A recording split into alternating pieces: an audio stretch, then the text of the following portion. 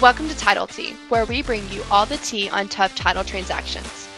We'll touch on real-life title issues and how to ensure a painless real estate transaction. We're just two Texas escrow officers who want to share our experiences. We learned the hard way, so you don't have to. My name is Libby, and I'm here with Nikki. So Nikki, what you got? All right, welcome back. We have started a new month. We're now in November, and we're going to start a new topic. So this month, we're going to be talking about family transactions. Before we get into the details of that, we really want to talk about Homestead in Texas. This is something that's a little bit different than other states, and it really plays a major role in transactions when you're buying and selling with family. So this episode, we're going to focus mainly on Homestead and what it is and how it plays into real estate transactions. So first off, to define it, in Texas, homestead is defined as the place of residence for a family or individual and is secure from forced sale by general creditors. So the Texas Constitution lays out the rights and laws tied to your homestead, the main one being that the only way a person can lose their homestead rights is through death, abandonment sale, which is a fancy way of saying they move to a new home, or foreclosure of a lien against the homestead. So there are restrictions on what types of liens can be placed against the homestead. So mainly we're talking about any mortgages that are on the property, tax liens, which can be state or federal, divorce settlements, and some construction liens. So the state has regulation on how these liens are placed on the property. There's different types of loans that can be done on homestead. And when you do a homestead loan, say like a home equity loan, where you're taking equity out of the property, the state really regulates those and it has to meet all of the guidelines set by the state. This is all meant to protect the homeowner so that you're not putting frivolous loans on your property and then losing your homestead due to those loans defaulting. All of these homestead laws are really meant to protect the homeowner and keep that homestead safe. So then we'll talk about what kind of property can be defined as homestead, and the state has limits on that property. So they break out homestead in two different categories and then put limits on those categories. Your homestead can be categorized as either urban or rural. So let's talk about urban. Urban is when the property is within city limits or inside of an ETJ, which is an extraterritorial jurisdiction. So the ETJ is an area around the city limits where the city has declared that to be potentially annexed at a future date, and that urban homestead is limited to 10 acres. So if you have a property that's larger than 10 acres, then you may have problems declaring that as your homestead when you're in the city limits. If the property is rural, which is going to be any property not within the city limits or in an ETJ, then it is limited to 100 acres for an individual or 200 acres for a family. So when you get out of the city limits, that homestead can expand and be a lot larger than what is accepted inside the city. And then when we talk about family, it can be defined in multiple ways. Okay, so for example, it can be a married couple. And in Texas, common law marriage is recognized, as well as same-sex couples marriage is recognized. But it can also include, say, an adult child and their parent. It can include brothers and sisters. It can be a divorced parent and a minor child. Or if you are a married couple who has claimed homestead and one of the spouses passes away, that spouse can still retain the family status even if that spouse dies. So it can be a widower with no children and still qualify as a family, which means they can still qualify up to that 200 acres. So these homestead laws are very complex. And due to the protection the Texas Constitution provides, there are specific requirements that title has to meet when dealing with homestead property. When it comes to title, homestead property will require all owners and their spouses to be a part of any transaction. If the property was acquired as a person's separate property, which means it was acquired before marriage or something along those lines, the spouse will still need to be involved. And this can cause some issues for some clients. But before we go into that, let's go over the differences between community property and separate property. So Texas is a community property state, which means that when you have an asset, or for our purposes, a property, and you're married, it is automatically assumed to be community property. The owner has to prove that it is a separate property. So some examples of separate property are owned prior to marriage. You can inherit it.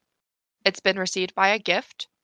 It's divided in a separate agreement, aka a prenuptial agreement or postnuptial agreement, also known as a partition agreement.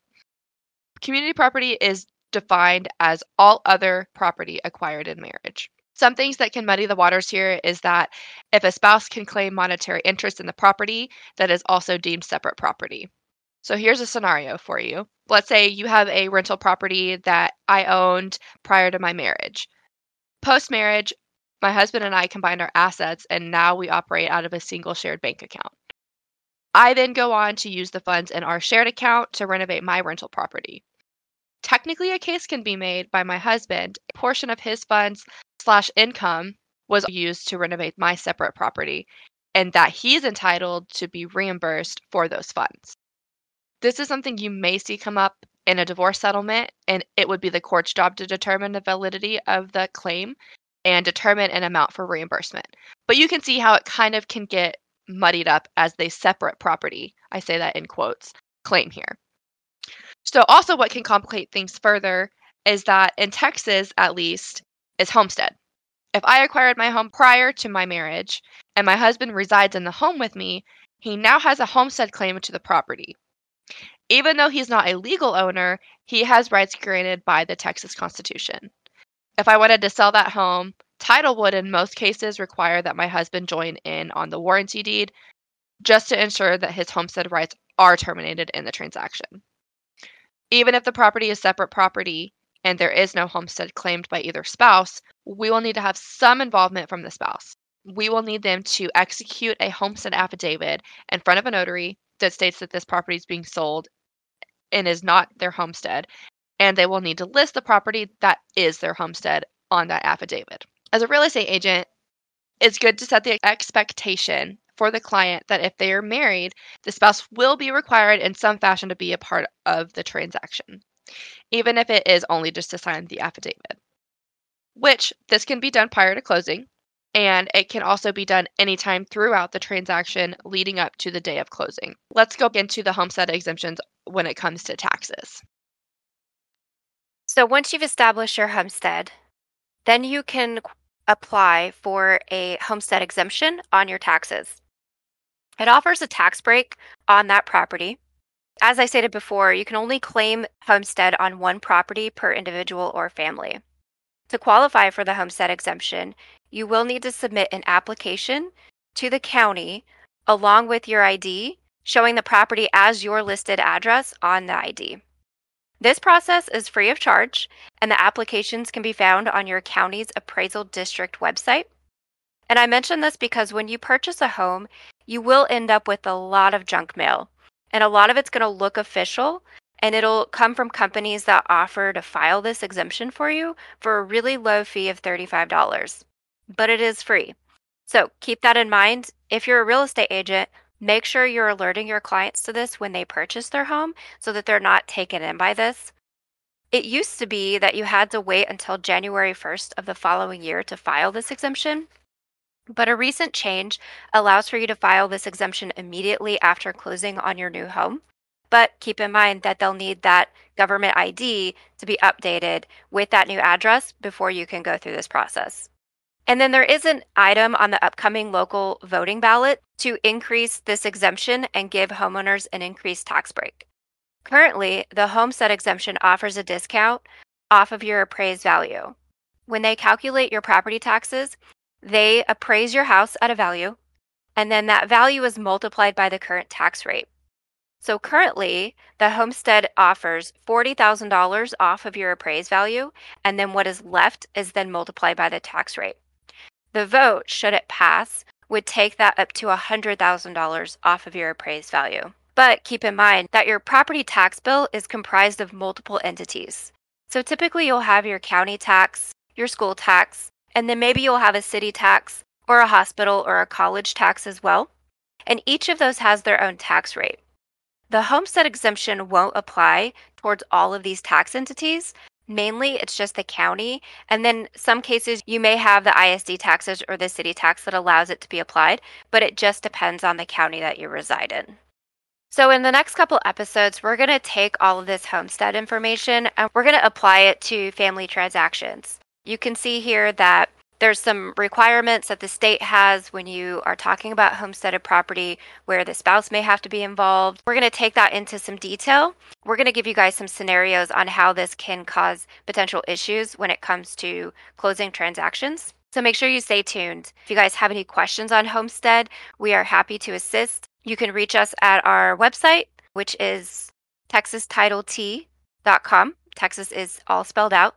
So be sure to tune in next week and the week after as we really dive into family transactions and how homestead applies. We will see y'all next week. Bye.